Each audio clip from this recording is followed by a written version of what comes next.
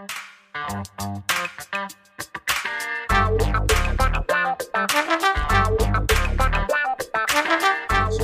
guys, welcome and thanks so much for tuning in to Let's Be Blunt with Montel. I'm so excited about having guests I have on today. But before I introduce you, let me tell you a couple things that have happened in the last couple of months. You know how we like to make sure we bring you some of the latest and the greatest information on cannabis that we can. And, we're starting to find out that marijuana, cannabis, is replacing alcohol for nearly half of the cannabis consumers during the pandemic. This is a study that was done and published December 31st, 2020, a Harris poll, which was released this month of 1,895 adults aged 21 and up who were surveyed about their consumption habits since the beginning of the COVID outbreak earlier this year. Almost half the cannabis consumers aged 21 and up have replaced or reduced their alcohol consumption with marijuana since the beginning of the COVID-19 crisis. And 1/3 of those who use recreational cannabis prefer cannabis to drinking alcohol. 42% of them said that they either started or increased their consumption starting during the pandemic. And among those, 54% of them said that they did so to reduce stress and anxiety. 48% of them said they did so to help them with their sleep. 45% of them said they replaced or reduced alcohol use altogether with cannabis. And parents are turning to cannabis higher at higher rates than those without children. 52% of those who use cannabis and had kids that were under the age of 18 said that they started or increased their consumption of cannabis since the pandemic. And while only 33% of those without kids said the same. 57% of parents reported that their use of marijuana has helped or replaced or reduced their alcohol consumption. And since the start of the pandemic, we've seen an increase in new consumers at our dispensaries with more people exploring cannabis. And that's from Mr. Joe Byron, who's the president of Curaleaf. And there's some more really exciting information that's come out. One of which I don't know if you've heard about, and some of you should know, but a recent study that was concluded in December that was conducted at the School of Chemical Engineering at Yeongnam University at Gyeongsan, Republic of Korea, stated that the SARS-CoV-2 Mpro virus is a key enzyme. That's a key enzyme mediating viral replication and transmission. And we have seen that CBD inhibits and reduces inflammation to the lungs and to lung injury of those who have had COVID. So it appears that we're starting to finally do a little research to understand that CBD and THC may individually help with this battle against this most virulent virus that we faced in the last 100 years here in the country. Some other really unbelievable highlights that have happened is that the UN reclassified cannabis as a less dangerous drug on the 2nd of December 2002. The Commission on Narcotics and Drugs zeroed in on the decision to remove cannabis from the Schedule 4 of the 1961 Single Convention on Narcotic Drugs. It has been placed there for 59 years, and strict control measures apply to this listing, generally discouraging the use of for medical purposes. And it has now been removed from that list. The vote was 27 to 25, and it was 25 in favor of removing it, 27 in favor of removing, 25 against, with one abstention, who is a person who declined to vote. And this is following the World Health Organization recommendations given back in January of 2019, the recommendations surrounding the listing of cannabis in the international drug control treaties. Among these, it suggested that CBD with 2% or less THC should not be subject to international controls. And member states also then rejected some of that for a variety of reasons, but some of them arguing that CBD isn't currently under international control, so there is no need for any action. But at least the UN is stating that we should not control CBD the way it has been controlled for the last 25 years. So that's just a quick update. And our guest today is a tremendous guest to get, and I kind of thank her so much for being a part of the show today. Our guest today is the editor-in-chief and co-founder of the magazine called Double Blind, a biannual print magazine and digital media company at the forefront of the rapidly growing psychedelic movement. She's also a reporter and editor specializing in psychedelics, cannabis, drug policy, and mental health. Her work has appeared in Vice, The Huffington Post, Rolling Stone, and Many more. Please welcome Shelby Hartman to Let's Be Blunt. Shelby, thanks for being a part of the show today. And I know we're under a tight crunch, so thank you for being here. Thank you for having me, Montel. Yeah, how did you get started in journalism? I think I've always been a journalist. I think I came out of the womb as a journalist. I have diaries going back to 5 years old. And I love talking to people like you, and I love hearing their stories like you. And, I've done a lot of different things. Started out at CBS News, covering breaking news and wildfires and all kinds of stuff, politics and elections, and done a lot of different things. This has been a heck of a year to follow politics and elections, even up till today. It's kind of crazy out there, is it not? Oh, yeah. I try not to talk too much about politics these days because we're in such a volatile environment. But yeah, that would be an understatement, I think. We're so divided. I mean, since you've covered politics for as long as you have, I mean, does it surprise you that we are as divided as we are as a nation? At the risk of getting overly philosophical, I'll just say that there's a lot of pain and there's a lot of trauma, and people, people's ideological views are not always informed by, I think, necessarily policy, but just people are just wanting answers, and they're striving, and they're, it's hard to engage. It's hard to engage in meaningful dialogue when people are just hurting so much. And I think that that's really what it comes down to. And I really think that that is what is in large part driving these divisions that seem irreconcilable. And part of the reason why, and I'm not trying to bring it back to double blind because double blind and me, but truly one of the reasons why I'm doing double blind is because psychedelics and cannabis and plant medicines present an opportunity for healing. And we often say at Double Blind that we feel that there's a deep connection between personal, communal, and planetary healing, right? If we don't heal ourselves, if we don't heal our own mental health, then, it's going to make it difficult to have meaningful conversations with people on the other side of the aisle. And, again, Double Blind is focused on psychedelics and bringing that kind of information to the fore. But this is science, and we're living at a time when science seems to have little value. Yes. Again, I don't like to make strong statements one way or the other about.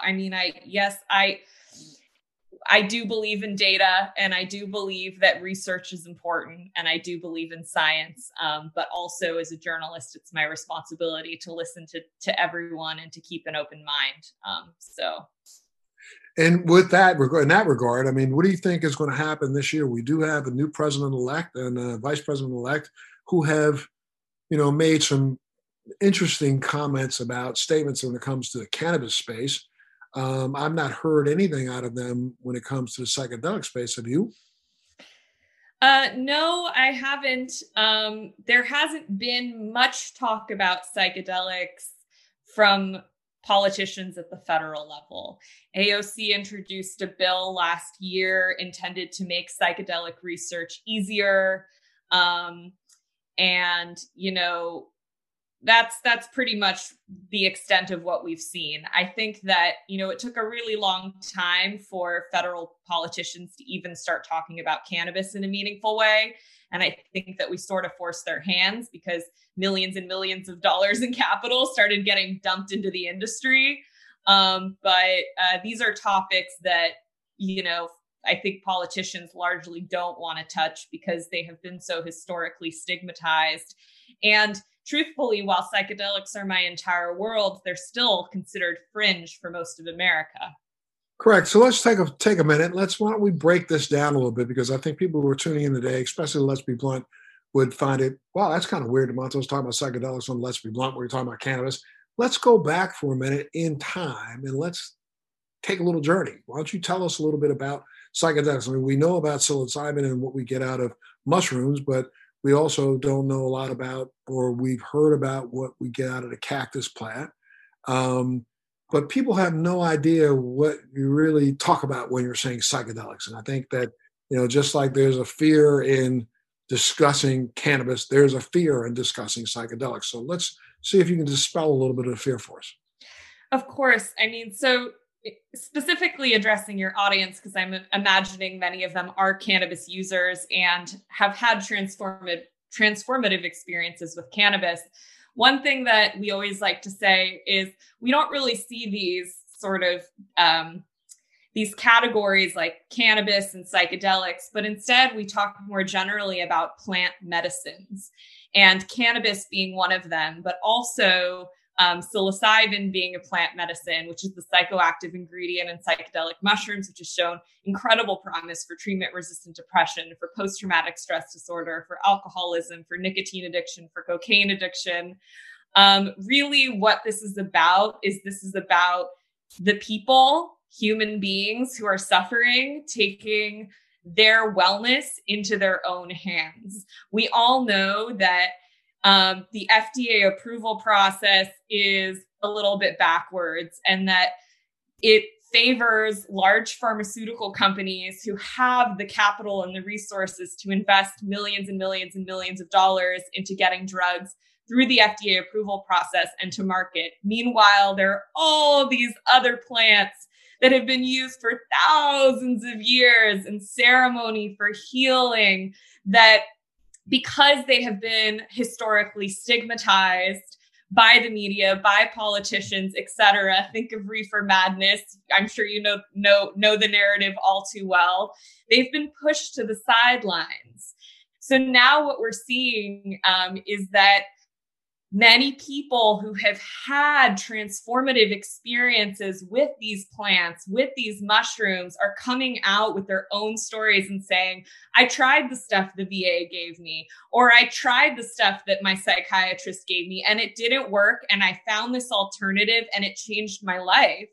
Additionally, we're seeing a whole body of rigorous research coming out of institutions like Johns Hopkins University, New York University, Imperial College London, King's College London, showing that people know what they're talking about, that this stuff really does have the potential to heal people from mental health conditions that the Western medical community still doesn't fully understand. Well, let's back up a little bit and go back to, I know if you do some research on cannabis, you'll find that, it's been written about as early as 3,500 years ago in some Chinese pharmacopoeia talking about medical agents back then. And it's been utilized and discussed and written about in various pharmacological documentation for almost 3,000 years. When did we start seeing, some discussions about psychedelics? Forever, Montel. There is prehistoric evidence of the ceremonial use of psilocybin mushrooms and ayahuasca, which is an entheogenic. It's a psychedelic brew that comes from the Amazon that's now showing promise for depression and addiction and a number of other conditions. I mean, literally, you go back to the origin stories of indigenous communities around the world and you will find psychedelics. Okay. And so, like cannabis, was psychedelics part of our, societal use through the 1800s? That's a good question. My understand when you say societal use, you're talking about like Western society, as in North America and Europe. Western society, yeah. I mean, because we can go back to the early 1600s and the late 1500s and recognize that cannabis, hemp was used, smoked, chewed, used in snuff, used by our forefathers, used at parties in Europe, used at parties in the United States, used by some of our original forefathers and founders of this country. You don't see as much written about Western culture embracing psychedelics as much as you do see, but then again, Western culture would also be the native indigenous people of North America, and they utilized psychedelics, I think, as far back as we can remember, right? Right, yeah, exactly. So of course, Native American communities have used peyote forever. And that's part of the reason why the United States Supreme Court gave them an exemption from the Controlled Substances Act and permits them to use peyote ceremonially protected under the First Amendment. In terms of, Westerners, which in and of itself is like a kind of a problematic concept, we don't really see an avid use of psychedelics throughout the 1800s per se. There are some records of sort of like explorers, anthropologists type people going to the Amazon and other, into other indigenous communities and quote unquote discovering these psychedelics and using them. But really, the introduction of psychedelics to Western society, take note of the quotes, is we see in the 50s and in the 60s around, all the famous counterculture stuff around Woodstock and Timothy Leary and this kind of famed amateur mycologist, Gordon R. Wasson, who went down to Mexico and met this female curandera, this shaman named Maria Sabina, who introduced him to psychedelic mushrooms. And he came back to the United States and wrote about his experience for Life magazine. And that was really the first time that Americans started to become curious about psychedelics. And it's kind of stayed in this fringe place, though we know that there were times that the CIA, the federal government, the military even attempted to utilize them. In some ways, they were trying to see if they could perfect it into a weapon. In other ways, they were trying to see if it enhanced, warfighting capabilities and those kinds of things. But so did it just like kind of linger and stay there, or how come all of a sudden we see this explosion where people are starting to recognize its efficaciousness? So, yeah, that's a good question. And it's, it might feel like all of a sudden it's coming out of nowhere, but it's not. In the 1950s, there were already researchers and therapists who were exploring the therapeutic efficacy of psychedelics, primarily psychedelic mushrooms, psilocybin, and LSD. And this research continued throughout the 1960s up until the time when Richard Nixon signed the Controlled Substances Act into law and basically shut down all of psychedelic research. And so when we talk about the psychedelic renaissance, which is what we're in now, which really began in the late 90s, early 2000s, we call it a renaissance because this isn't the first time that psychedelics have been used for therapy. They were being used for decades. That research was basically shut down. And then it was only in the early to mid 2000s when this prominent researcher named Roland Griffiths at Johns Hopkins University applied to the FDA to do a study looking at psilocybin for alleviating depression and anxiety in terminally ill patients, primarily people with cancer. And the FDA approved that study. That we saw this whole new wave of research come about. Mm-hmm. But what's interesting is, much like in cannabis, we have a whole group of incredible psychedelic scientists who were a part of the early wave of research and for decades have basically been waiting in the sidelines for the opportunity to research this stuff again and get it through the FDA approval process. And there's a lot of fear about, another sort of countercultural wave like we saw with Woodstock and Timothy Leary shutting this science down. We want to make sure that this stuff gets through the FDA approval process so that all the people who are suffering have access to it as quickly as possible. And let's talk a little bit about where we have at least started to identify where there is some value in, not just from a recreational standpoint, but some value in its use medicinally. What areas have you seen that psychedelics have been impacting? Mm-hmm. So one thing that's important to understand for your listeners about the difference between cannabis and psychedelics, so far at least, is that the research is showing that cannabis in large part is really great for treating symptoms and for ongoing use. So for example, if you are a veteran with post-traumatic stress disorder and you suffer from debilitating flashbacks and, you know, a lot of the other terrible things that come along with PTSD, insomnia, stuff like that, then maybe taking an edible every night before bed is going to help you. But it's something that you probably have to continue to take in order to receive the benefits of it. Whereas with psychedelics, what we're seeing is that people do a psychedelic once or twice, and it actually can change the way that their brain operates or processes particular emotions.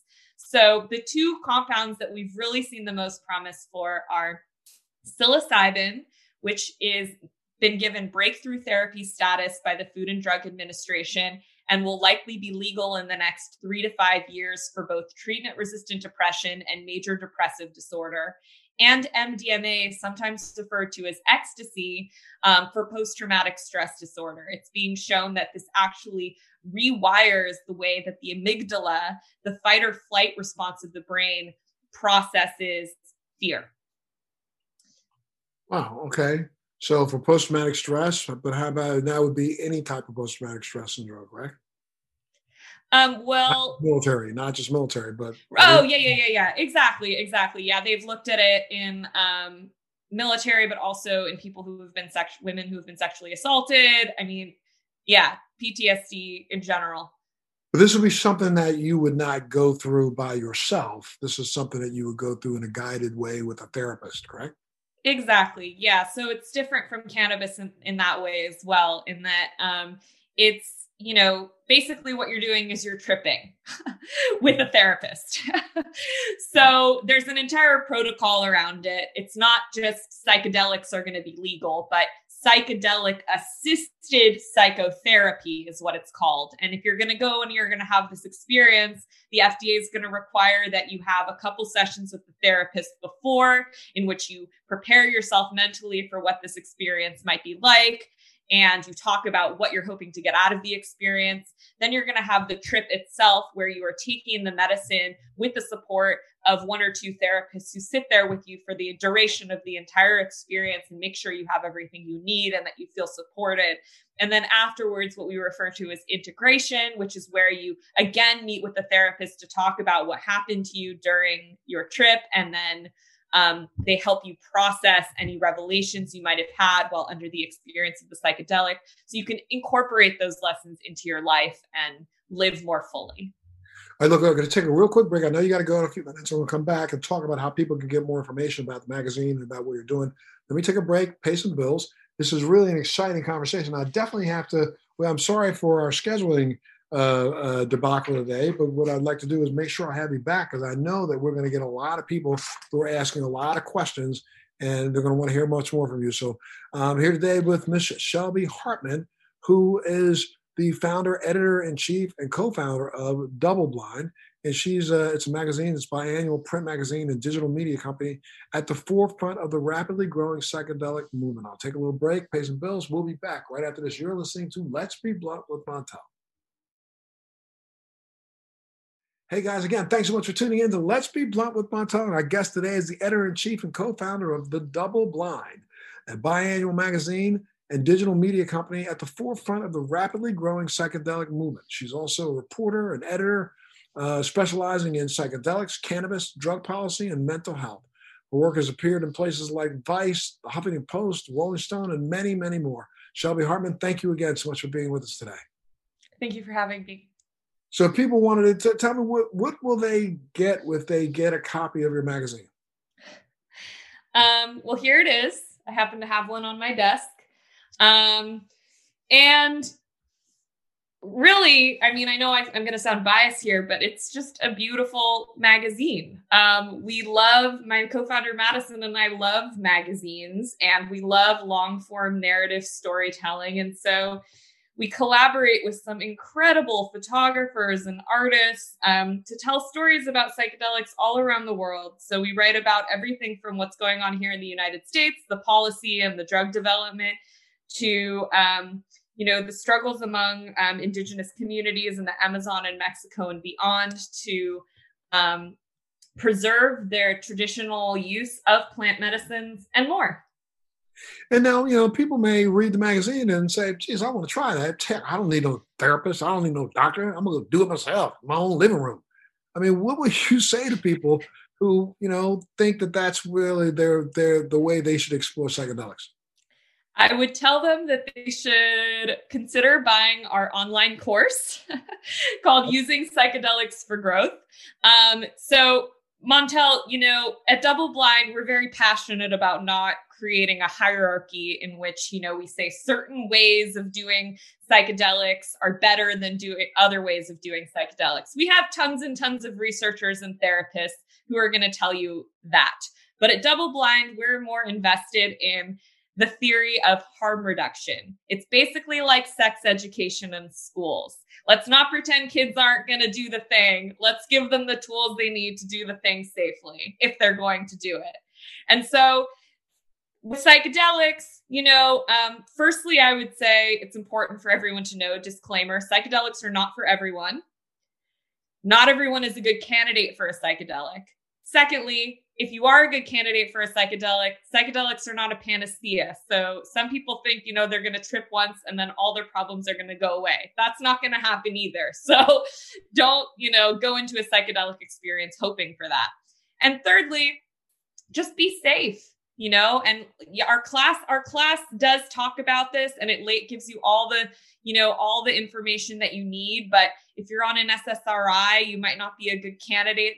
That might not be a good thing for you to do. If you have cardiac problems, you might not be a good candidate for a psychedelic. And then most importantly, even if you are a good candidate, you got to make sure, like we talked about before, you have someone who's there with you, who you trust, whether it's a spouse or a best friend or a daughter or a son, to sit with you in case you really feel that you need support during the experience. And I got to tell you now, I'm a child. I'll date myself. I'm a child. I was born in the '50s, and a child of the '60s and the '70s. And I got to tell you, I remember when I was in high school, I went to one of those underground parties that somebody was holding at their house, and some butthead in the group dosed about 20 of the kids that were in the party. And I remember, I think it's everything. I'm just shocked that I didn't die that night. And I say that in this way because what people have to understand is that this trip that you were talking about is a literal, almost out of mind experience where you are somewhere else. And I remembered, years later, this wasn't the night that it happened. I remember years later that there was at one point in time, I remember I ended up waking up and coming out of this, sitting on the garage roof of a friend's house. And that house was a few miles away from where the party was. And I don't remember how I got there, but then over the course of a couple of years, past that, I remember at one point in time, horns and things blowing. So I must have been walking down the middle of a highway and not known it. So this is not something that you want to go play with. Yeah, I would agree with that for sure. And set and setting, my co-founder always says she wants set and setting to be as known as do not drink and drive. Set and setting meaning you have to be in the right mindset when you take a psychedelic, and you have to have the right setting being your environment. You have to be in the right environment. So you do not want to do a psychedelic for the first time at a party where you're surrounded by a bunch of people who are also on psychedelics and might not be able to support you. Because remember, the reason why psychedelics are so powerful is because they literally go into your unconscious and they bring things to the surface that you have not been able to process. And that's why they're so powerful, and that's why they're so healing. But if you've perhaps experienced some kind of childhood trauma that you don't even remember, you don't want to be in a situation where you're surrounded by a bunch of people drinking and having a wild time when this is coming to the surface for you. This is really serious stuff that we're talking about. Absolutely. Okay, well, look, I know I got to let you go, but I got to thank you so much for being here. If people want more information, where do they go? Doubleblindmag.com. Doubleblindmag.com. And again, Shelby, you were invited back here anytime you want. I'd love to have you back because we could really, I had 30 questions for you. I didn't get through any more than about 3 or 4 of them. So I definitely want to talk this through a little bit more. And I know people are going to be excited about getting more information about this. And let's hope that this year brings at least some regulation to bear that allows for more research. Yes. Amen. Thank you so much for your time. Absolutely, man. Thank you so much, Montel. And thank you guys for tuning in to Let's Be Blunt with Montel. Thanks for joining me on Let's Be Blunt with Montel. Please make sure you're subscribed and hit the bell to be notified when new episodes post each week. We'd love to hear your feedback also, so please send us your comments.